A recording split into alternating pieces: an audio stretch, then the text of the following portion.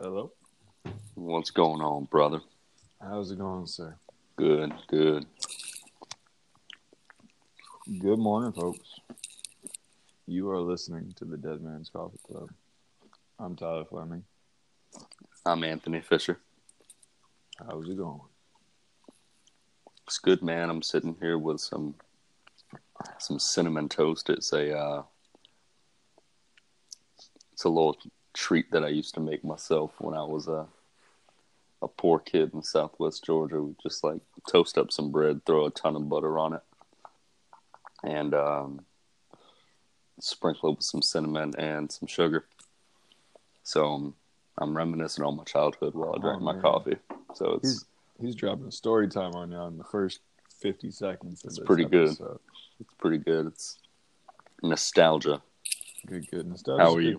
It's good sometimes. I am eating a waffle cookie, drinking coffee, and our youngest decided that, you know what, I'm gonna sleep in all week, but on today, no sir, don't give him that. Right. He is attempting to feed our dog pancakes because he has eaten his fill and now he wants to be a good pet parent and feed our dog pancakes. No, stop doing that. I mean, at least they're not going to waste, right? Right. Yeah. Thank you. So if I seem to be talking to a ghost in the room, it's actually a little human who is now being carried by me. There we go, buddy. All right. On the bright side, he is in good spirits this morning. Oh, yeah. So that's a plus. 100%. I'm only hoping that when my daughter wakes up that she'll have spirits. Oh yeah. And as long as these headphones don't get ripped out this time, we are good. Because the last couple minutes of our last episode, I was talking to nobody. All right, so what's on your mind, man? What do you want to talk about today? So I don't know if you cool cats follow me on the Instagram. And if you don't, that's fine. Knowledge. That's fine. You know, it's just Instagram. It doesn't hurt my feelings. But It hurts. But this week I've made more of a habit over the last couple of weeks to be more vocal about things that burden my heart in terms of race and in terms of the state of my faith, and just in terms of the issues and the plights of being an American, and not just being an American, but as I phrased it to a good friend of mine, being as so bold as to ask, but what if I'm wrong? I think that there's a lot of value in that question, what if I'm wrong? And I think that that's kind of, you know, the whole red or blue pill matrix thing that, you know, you deal with. Like, as soon as you ask yourself that question earnestly and honestly, everything changes. And you constantly ask yourself those things. You're constantly testing facts. You're constantly seeking, you know, disconfirming information to see whether or not what you've held as true for so long still stands, or if new values or new ideas are flying in the face of that thing. And so I'm constantly in this place where I'm asking myself, all right, you know, what if I'm wrong? And so I have started to record some of my thoughts as I evolve, as I change, as I transform and grow and become this person that I do hope is more equipped to be a tool for, you know, the shared suffering with my Black and brown brothers and sisters here in the United States and abroad, as well as, just anyone who is not a part of the dominant culture. And so I've been ranting, 3 to 5 minutes here and there on the Instagrams, and my most recent post had to do with pointing back to your sources. And I just have this sneaking suspicion that whenever you deal with woke white people, or just white people in general, what you're dealing with also is, this very Elvis Presley sort of pirating of black real estate, right? So Chuck Berry was first on the scene, but we gave all the props to Elvis. Right. And so we don't point back. We take it and we pirate it and we brand it as our own. And instead, in order to truly, I think, be an ally to disenfranchised folks, to non-dominant culture folks, I think it's important that we allow them to have their own voice. And in order to share in their suffering, in order to come alongside them and not only share in their suffering, but to lift them up and support them, I think that it is very important to give credit where credit is due.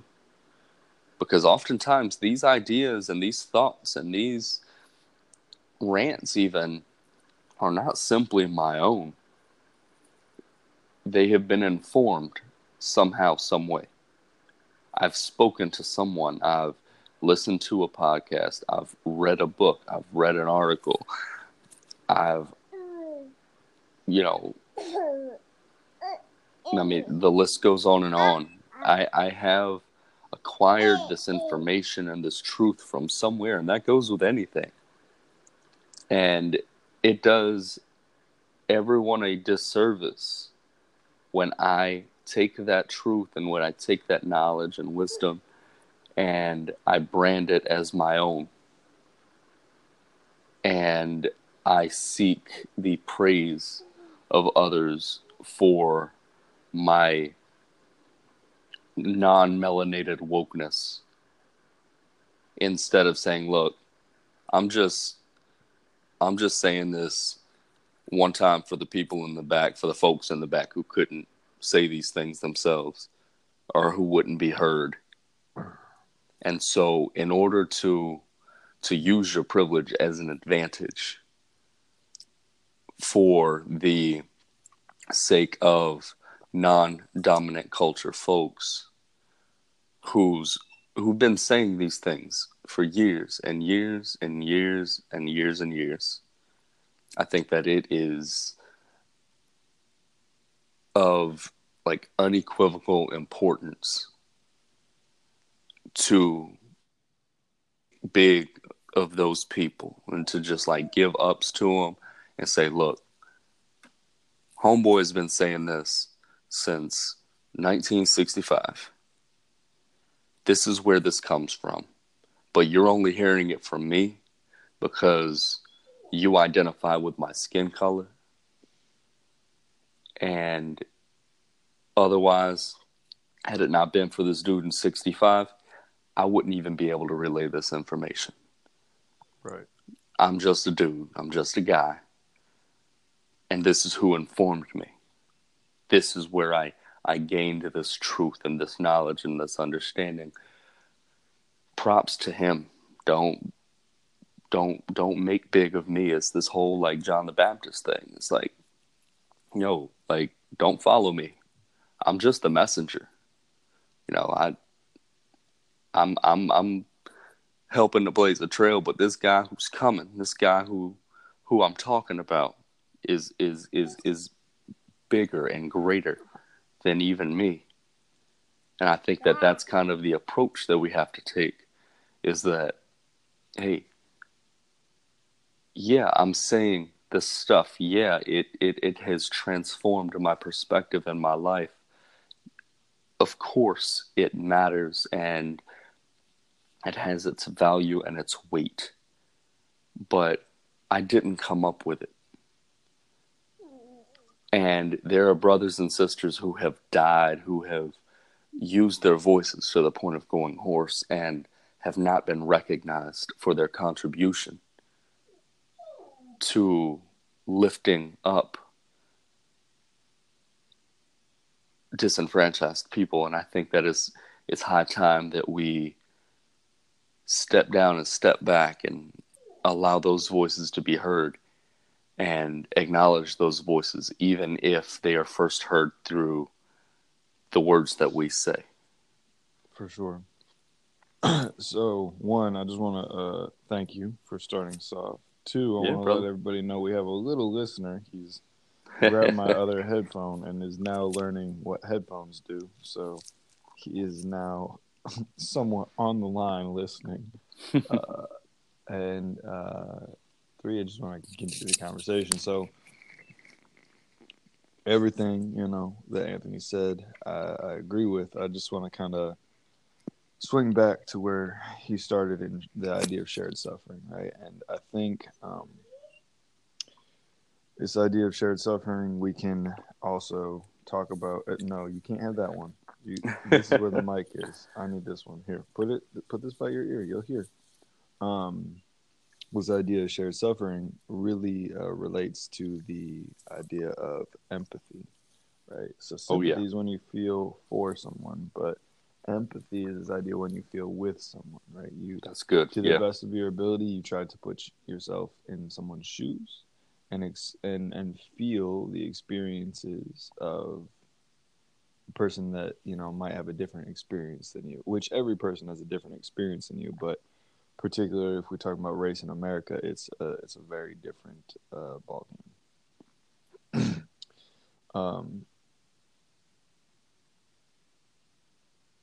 And when you were sharing through your Instagram video, which folks should watch, I still don't know how people do the swipe video kind of thing where it continues. Really I definitely have not been doing that the fancy way where people edit their videos.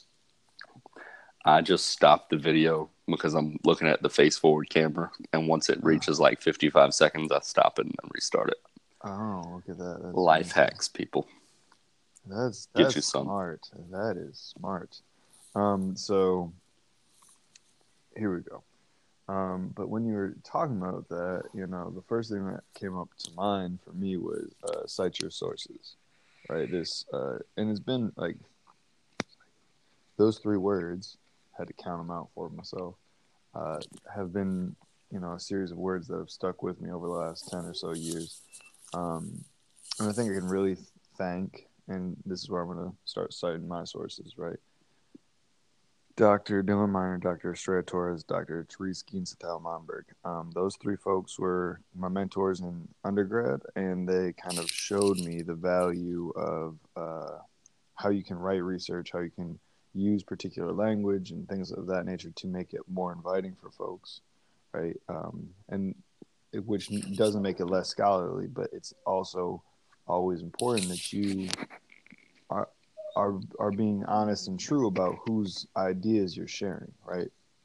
And sometimes it can feel like you're not saying anything of your own, you're just connecting other folks' ideas. But if you think about it, right, everything's been said and done before, right? There's nothing new under the sun, but it's the way that white supremacist system, which you've been calling the dominant culture, right? The way that system works is it systematically erases black, brown, and everybody else voices, right? So we're talking about Asian folks, we're talking about folks who identify with, yep, you're talking into nothing, buddy. folks who identify across the sexuality spectrum, voices that have told important and powerful stories, but the way that the current system is set up is these are not the stories you're going to see. Right. And so, no, relax. And the way this kind of works in like everyday life for folks to relate to. Oh, you're going to put that in my... Thank you, buddy. He's putting my headphone back in my ear. Oh, sweet. Oh, wow. Look, I can hear everything now. Thank you. The way this works is like when you turn on the news, right? Right. And you're watching all the crimes that are happening. Now, tell me, because I don't live in Georgia, but tell me that, 75, 80, 90, 95, 99% of those, you're not going to see a black male or a black or brown male involved in the violent crime that gets played on repeat all day. Right. The same crime gets played on repeat all day. And what does that do to your mental picture, right? That tells a story that the only story that black men or black and brown men have to tell is a violent crime. Right. Which... Mama! Yeah, she's asleep. If we're talking about percentages here, is not an accurate one, right? It's definitely not the accurate story. Right. But they don't cite their sources. They just say, like, we have this video, and we're going to play this over and over and over and over again, which changes people's mental picture and erases folks who have a different perspective. And it erases the system that has been put into place that created that violent situation in the first place, right? So I think the reason, from my perspective, that it's so important, particularly as white folks, that we cite our sources, is that if we don't cite our sources, then we are continuing a system which has, by design, removed credit where credit is due. Right. For countless, like more than you can possibly comprehend, contributions across every field that you can possibly imagine. Right. And that's why, like a movie like Nope, Hidden Figures or something like that, right, is so damn important. Right. But why has it taken however many years it's been, 50 some years, 60 years, for us to even acknowledge that there was a different story, right? Right. For these people to get to this place, aka the moon, something that doesn't really matter, that there were a ton of black women who were doing the complex mathematics to make that happen. Right. And that they were called computers, right? Before there were actual computers. And that's just like an example that came up in my mind just now. No, that's good. Which, is probably not a perfect portrayal of what actually happened, et cetera, et cetera, et cetera. But why is it that we, 60 years later, are just now somewhat telling that story, so that young folks, some crazy odd years later, just now are for the first time hearing of this story in the public media space, which public media has such a large impact on what our minds think is normal and good, right? And so it's important to cite our sources, because it's this subtle way that we don't see, right? We don't see the way it changes people's perspective. And that's why conversations like this, between two apparently white guys, I'm definitely white for sure, in society, it's important that we always cite our sources, right, to keep this conversation rooted where it needs to be rooted. Oh yeah. So absolutely. And speaking of citing your sources, I definitely was given the Elvis Chuck Berry example through Lecrae's latest album. He has done an excellent job on All Things Work Together to create an album that, despite his perspective as a Christian, speaks to more than just white evangelical millennials. And I think that it is excellent. And if that's your thing, I would listen to it. But I could be wrong. Lecrae is a black dude, though, right? yes, he is. But when you look at the whole of like Christian rap music, for the most part, you have to look at the fact that here are a bunch of dudes, mainly black men, who are rapping to appease a white audience. And just like we talked about in terms of the, in dominant culture, and that's something that you will hear me refer to often. I do hear that phrase from Dr. Carl Ellis a lot. Dr. Carl Ellis is a theologian. He is a teacher. He has an amazing perspective on the state of Christianity, and so he uses the term dominant culture very often to regard the culture or the people, because it's not always the majority that is the dominant culture. It is the group, the people group, that has control over the narrative, right? Yep.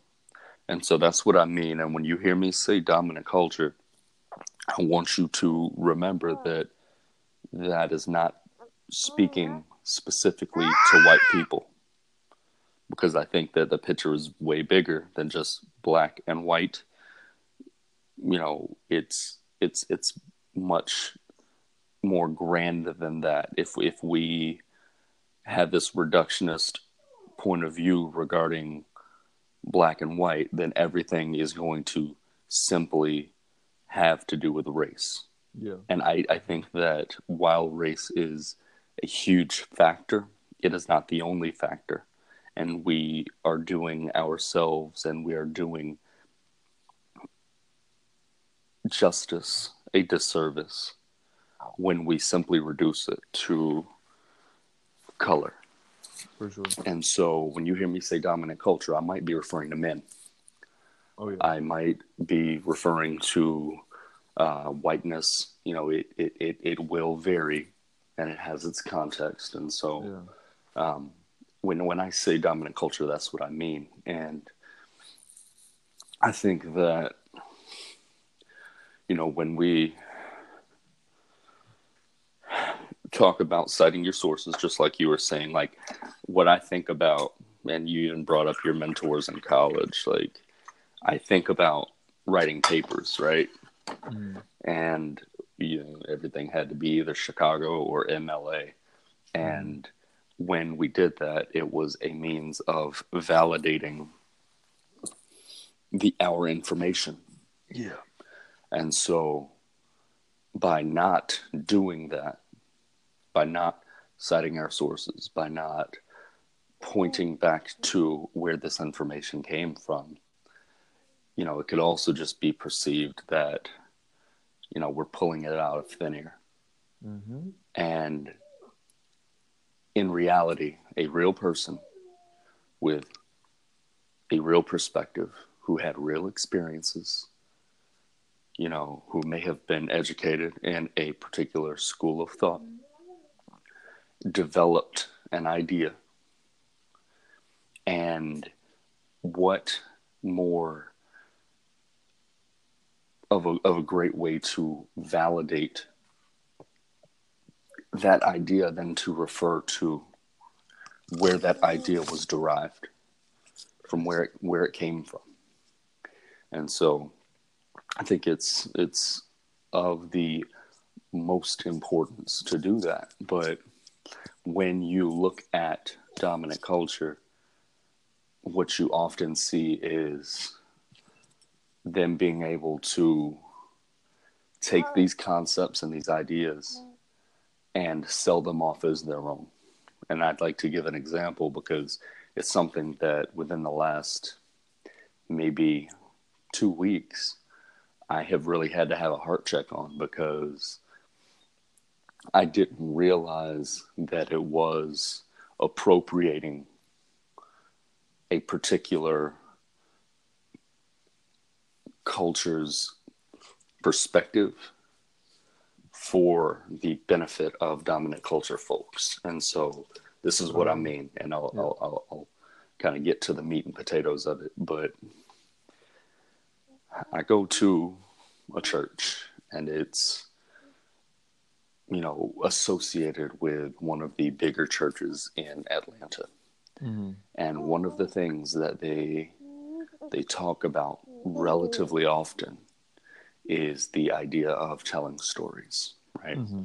That stories, that individual stories matter, and that those stories have the potential to point us back to God. And when we look at the way that even the scripture is taught on Sunday morning, there's always some sort of like side-by-side life experience that has kind of coincided with and agrees with the scripture and the point that is being made. Yeah. And so I've never really thought much about it until recently. And I know from experience that for the most part, dominant culture has always portrayed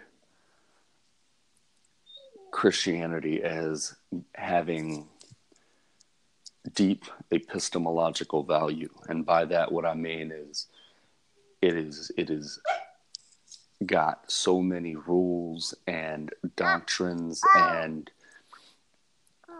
dogmatic elements that inform us of who God is and kind of guide our path. Mm-hmm. And we don't base our faith off of stories. We base our faith off of solid facts, or what we perceive as the facts of our faith. Mm-hmm. And so if I can't point to it in some educational, context, and by that, if no theologian has discussed this idea in depth and has other theologians in the same and similar camps coming behind this idea and this thought, then it's probably nothing to focus my attention on, and it should be cast aside. And so we base our faith off of what we perceive as Christian truth, right, and not necessarily stories. Yet, when you look at the Black church, and again, the Black church exists because white folks couldn't get it together enough to realize that, hey, these people are people, and God loves them just as much as they love me.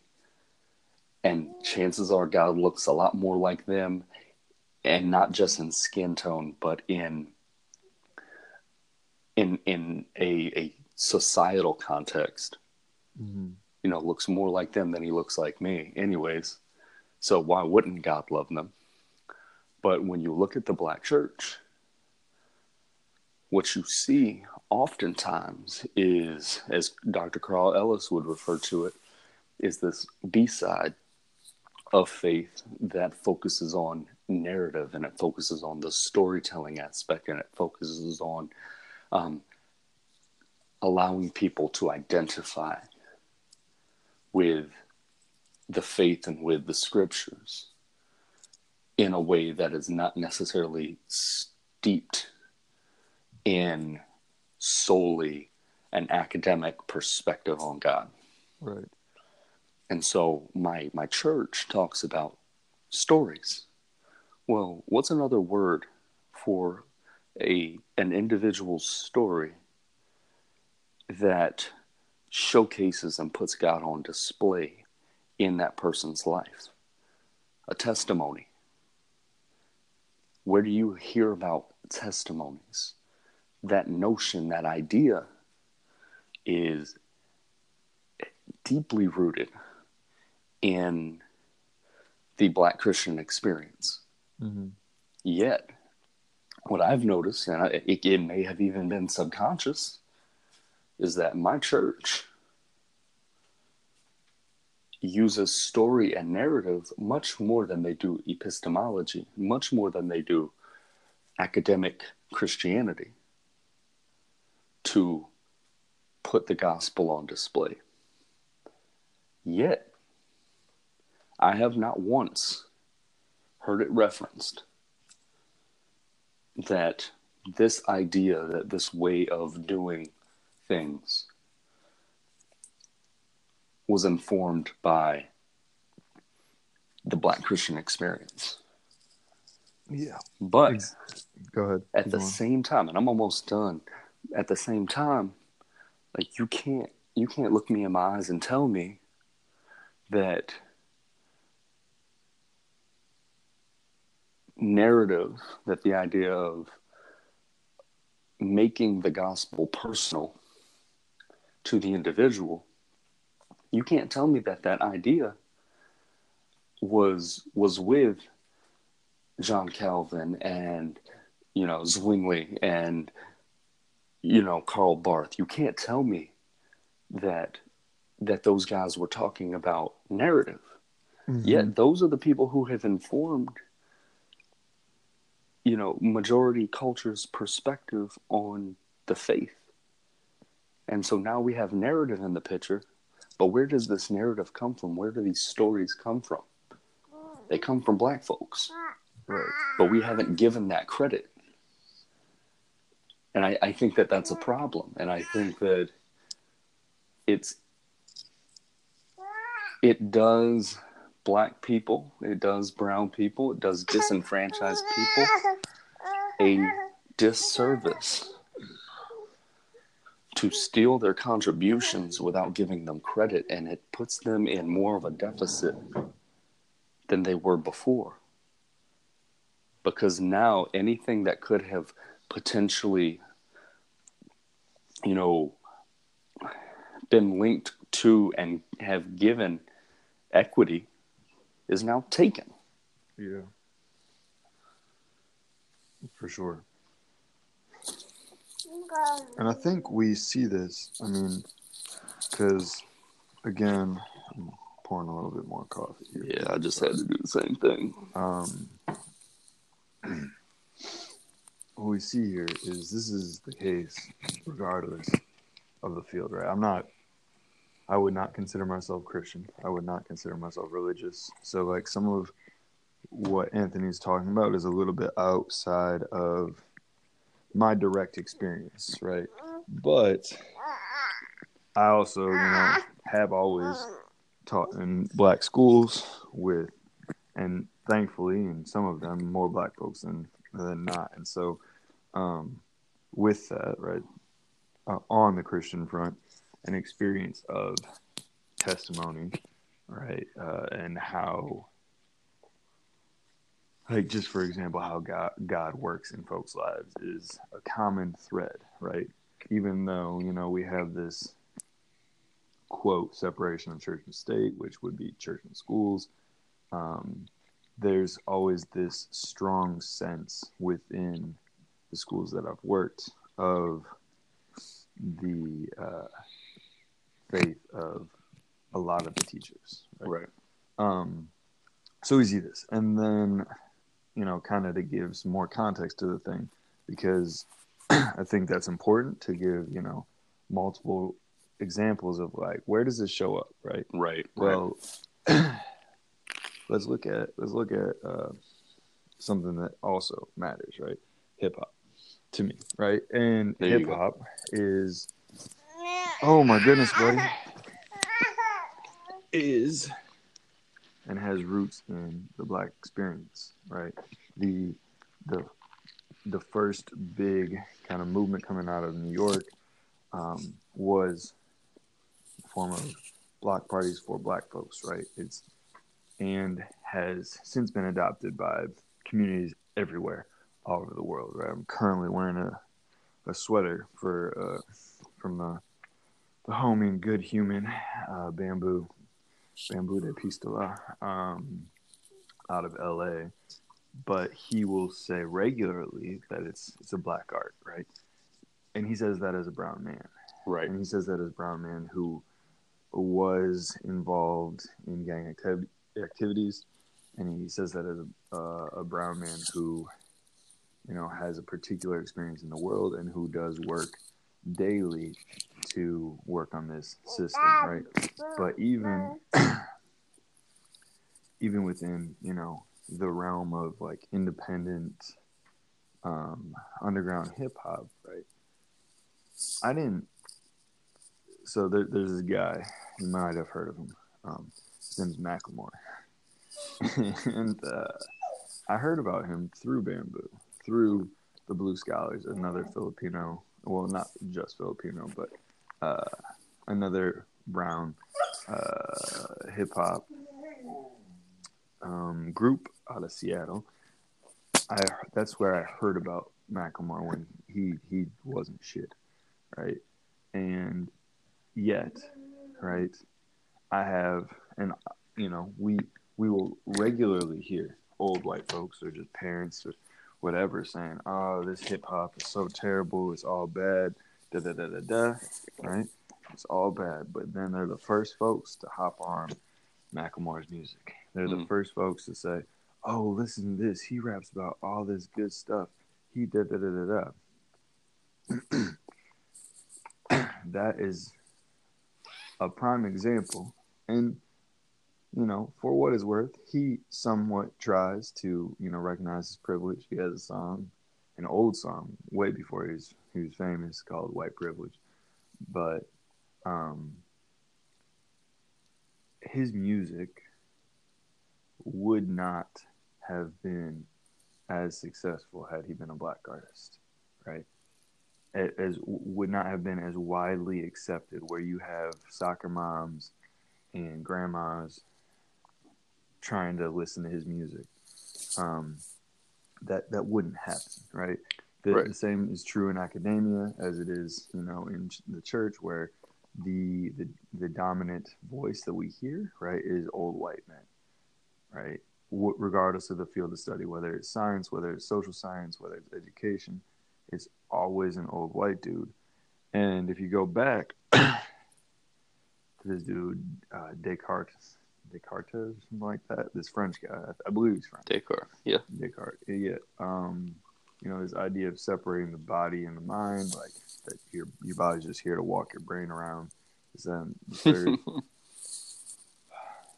just an old white guy who's upset about life, right?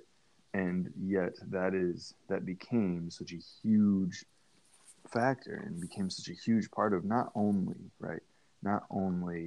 like academia, but how we look at schools in general now, right? Like how schools actually function now, how schools are designed now, where like kids are locked down on desks and like don't actually have education, and their experiences, which still happen regardless of the system around them, right? Which still have a ton of value regardless of, the how messed up the world around them is. Some of these old ideas from old white folks that have yet to evolve,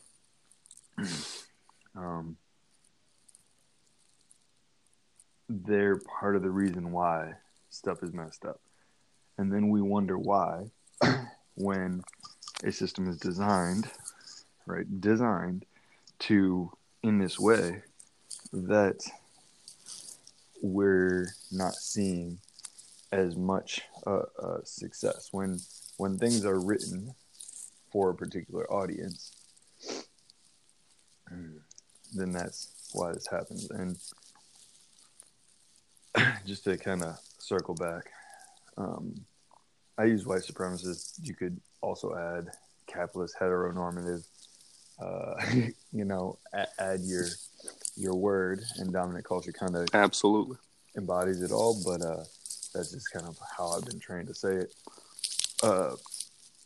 But it influences everything in our society, right? And that's kind of the deal that I want to help contribute to, right? The voices we hear in the world of fitness, the voices we hear in the world of whatever you see, right? From the ownership of professional sports teams in America, like all this stuff, right? I mean, that's another prime example, right? That uses the stories and literally the bodies of Black and brown folks to make all this money, right? And yet, at the end of the day, who is benefiting the most from this? Yeah. It is not the athletes. It is not the athletes, right? It is the owners who are benefiting the most, who have the least skin in the game, but who see the biggest reward and who cite the least sources. That is why it's so easy for teams to discount the work of Colin Kaepernick, who literally threw away his professional football career to tell an important story. Right? Yeah. And yet, right, hundreds of thousands of people still show up to NFL football games every week. Yeah. Right? And millions, probably hundreds of millions of dollars are spent weekly, monthly on watching football. Just football, right? Forgetting the stories of all the folks who contribute for it to even exist, right? Right. Because if it's a bunch of Tom Brady's out there, right, nobody's fucking watching, right? Right. No one cares because it's gonna be boring. It's not going to matter. It won't have the same value, and yet we erase the contributions of folks. And I think I probably circle back to race quite often because it's the most blatant example that Absolutely. Folks who look like me are least likely to talk about, right? And unfortunately, or fortunately, or whatever, folks who look like me have a tendency to highlight various attributes of their story to discount their privilege, right? To discount the fact that you need to stop to discount the ease with which they walk through this world, right? The ease with which they can operate within a school system, a religious system, a university system, Yeah. a police system. Okay, I gotta take care of this dog. Oh, dude, you're fine. Come on.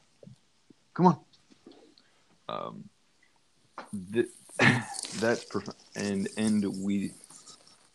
they do not cite anything for real, right? They don't say what's actually happening, right? I'll give an example from my own life because there were times, right, where I would tell my story in a particular way to try and. Sorry, people, you get to hear my dog food. There you go, dude. And here's a couple pancakes for you, dog. There you go.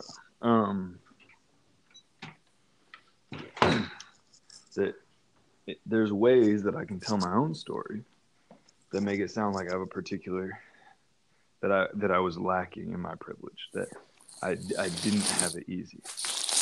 Right. A single parent household. Okay, great.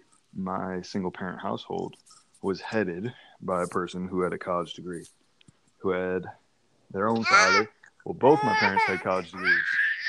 Right? Both my parents were raised in a Christian faith, which is the norm in the United States, which allows a particular privilege. They both had college degrees. They both had parents with college degrees. Hey, you need to stop. Which allows for a different experience and a different level. I'm so sorry. A different level of engagement with the world.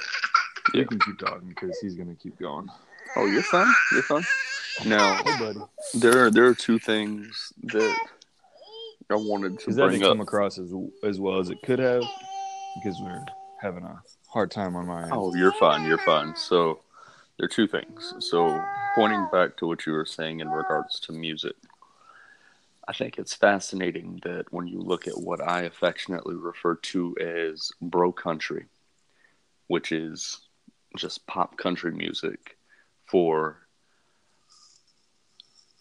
white men who enjoy Fireball. Mm-hmm. I have noticed, and there's one song in particular, and it's because my wife and daughter love it, and it makes my insides itch. But there's a song that they like that used to come on the radio, and I detest bro country for a number of reasons, but mainly because it's terrible and because it uses contributions of black people in music, hip hop. Any genre. Well, let's just be honest, jazz, any genre. Yeah, but in Rock. terms of what I'm noticing is the trend right now. Mm-hmm. I'm noticing this. I'm noticing a lot more hi-hats and bass kicks that are very exclusive to hip hop. And I'm noticing inflections in country singers' voices that lend themselves more to rapping than it does to singing. And so this song in particular that I'm thinking about and others like it make use of hip hop. Yet you will never hear this country singer ever say, yeah, I was informed by so-and-so. I listened to this, this track and it made me feel a certain way. And so I wanted to incorporate that. And, I'm just a huge fan of so-and-so's music. And so, you should be too. Like there's never any of that. Right. But it's, again, it takes it back to pirating something from a non-dominant culture and making it your own. Right. And so I've noticed that in terms of what we have been discussing in terms of sources as being something that we have absorbed in to dominant culture and have not batted an eye at. Yeah. So that's one thing. The second thing that I wanted to bring up is you were talking about Cap. And I think this is fascinating that dominant culture informs the narrative. So the story that Colin Kaepernick is telling becomes demonized. It turns into Colin Kaepernick hates America and veterans. And anybody who stands behind his cause also hates America and veterans. Right. And yet, what we've done is we have tokenized Kanye West. Dominant culture has tokenized Kanye West. And Kanye, you will never listen to this podcast, but I love you. We can have coffee and we can talk about this once you want to. But we have made Kanye West and Uncle Tom because of his affection, his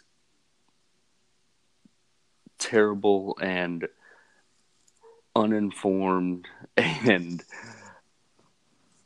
bizarre affection for Donald Trump. And the narrative that we tell is that Colin Kaepernick is a devil who hates America and veterans.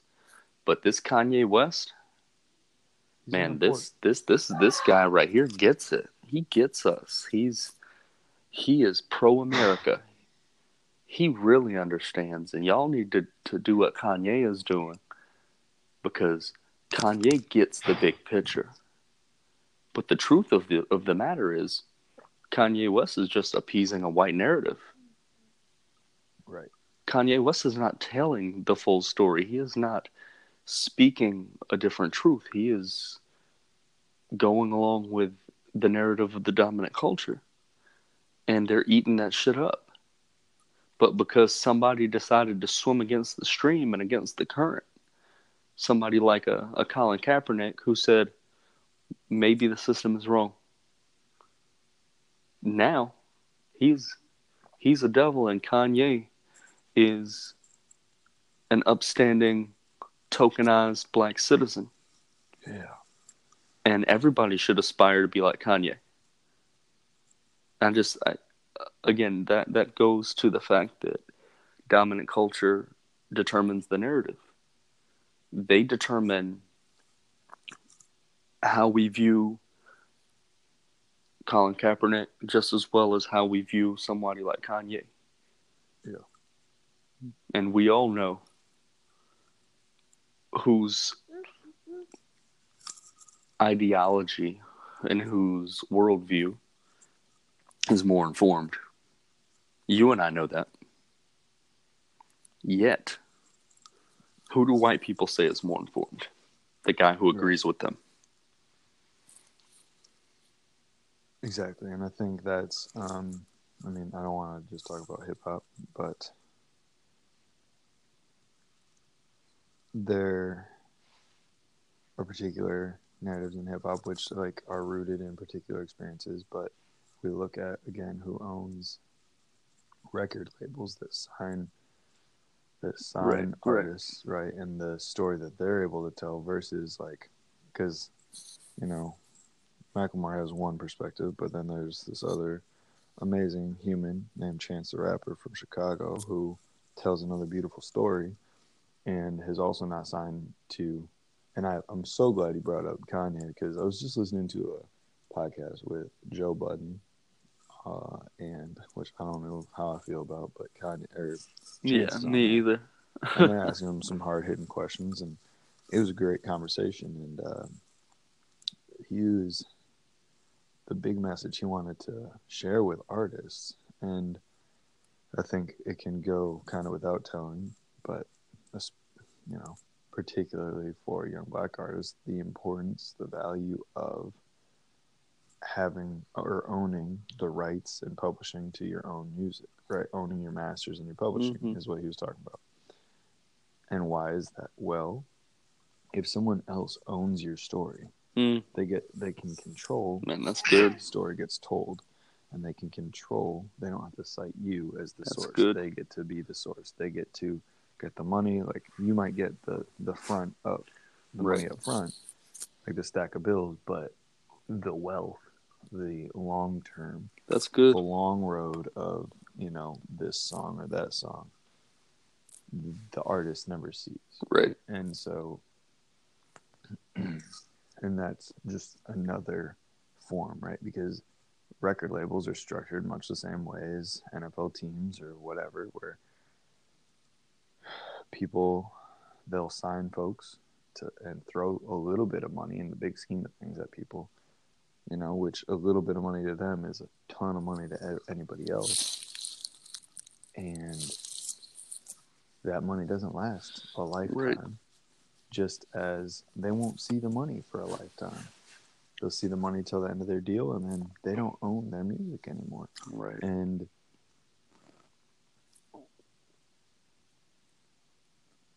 so I guess as we talk about this, and maybe as we start to wrap up today's conversation, is that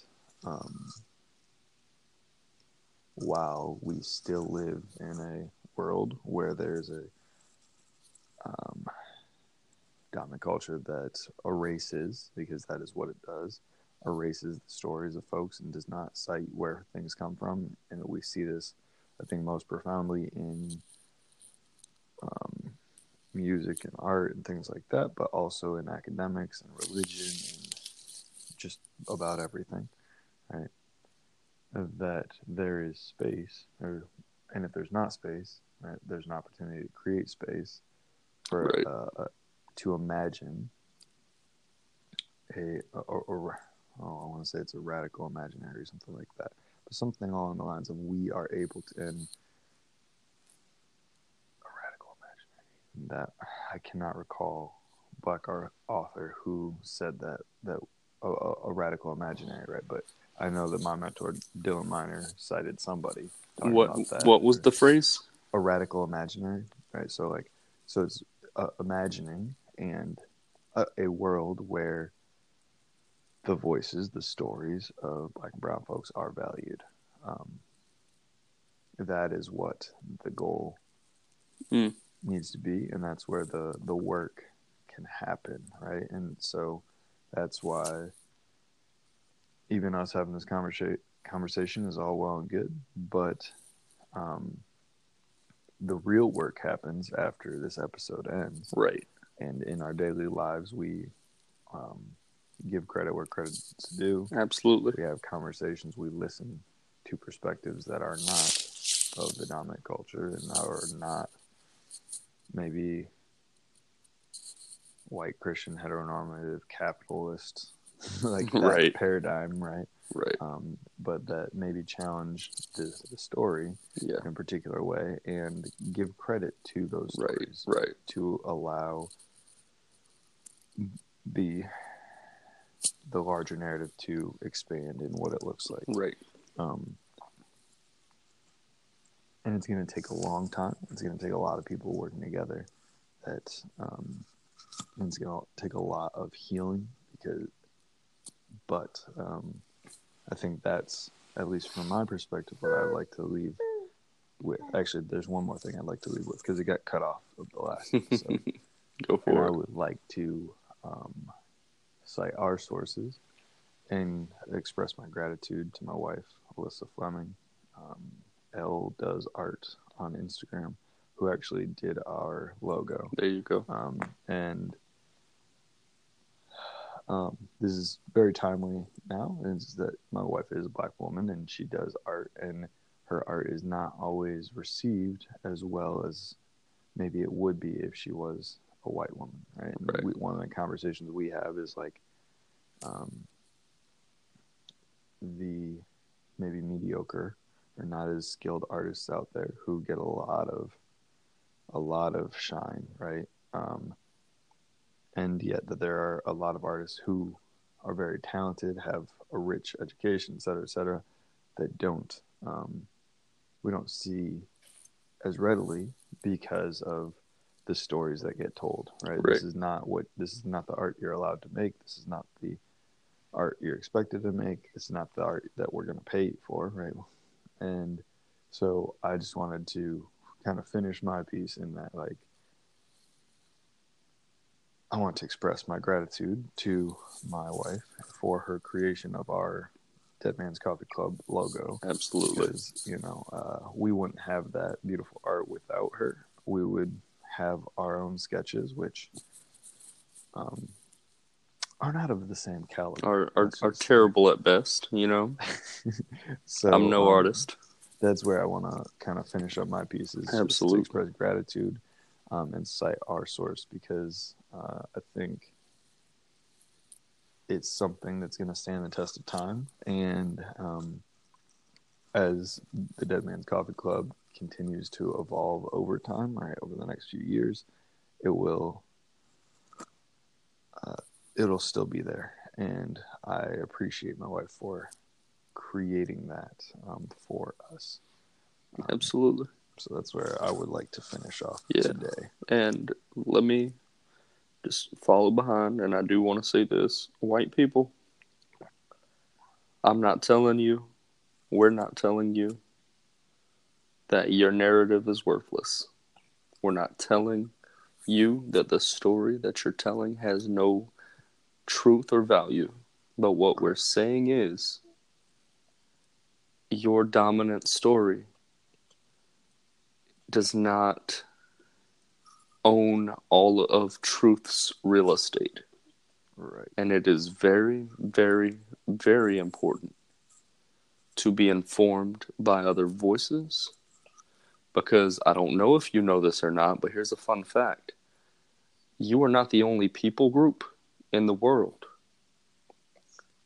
And so, as a result of that, other people groups also have their own stories, also have their own narratives that are just as valuable, and we can learn from all of them. There is truth in all of them. God is not merely found in white narrated Christianity. Correct.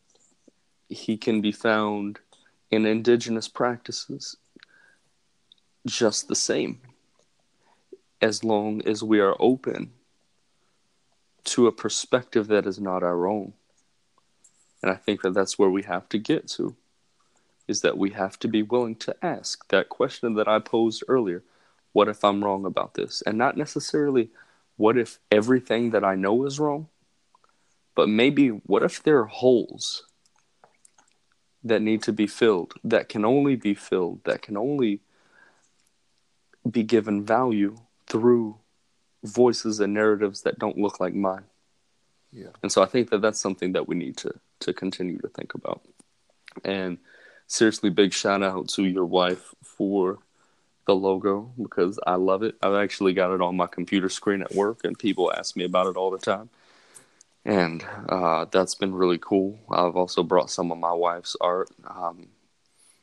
My wife does a number of things, and she's a vintage goods finder, as well as a tapestry maker, as well as an artist of many, many skills, a jack of all trades. And I've been bringing some of her stuff into work. But, shout out to the homie, Dr. Carl Ellis, and Dr. Eric Mason, as well as Lecrae again, because many of the things that I've said today are things that I have learned.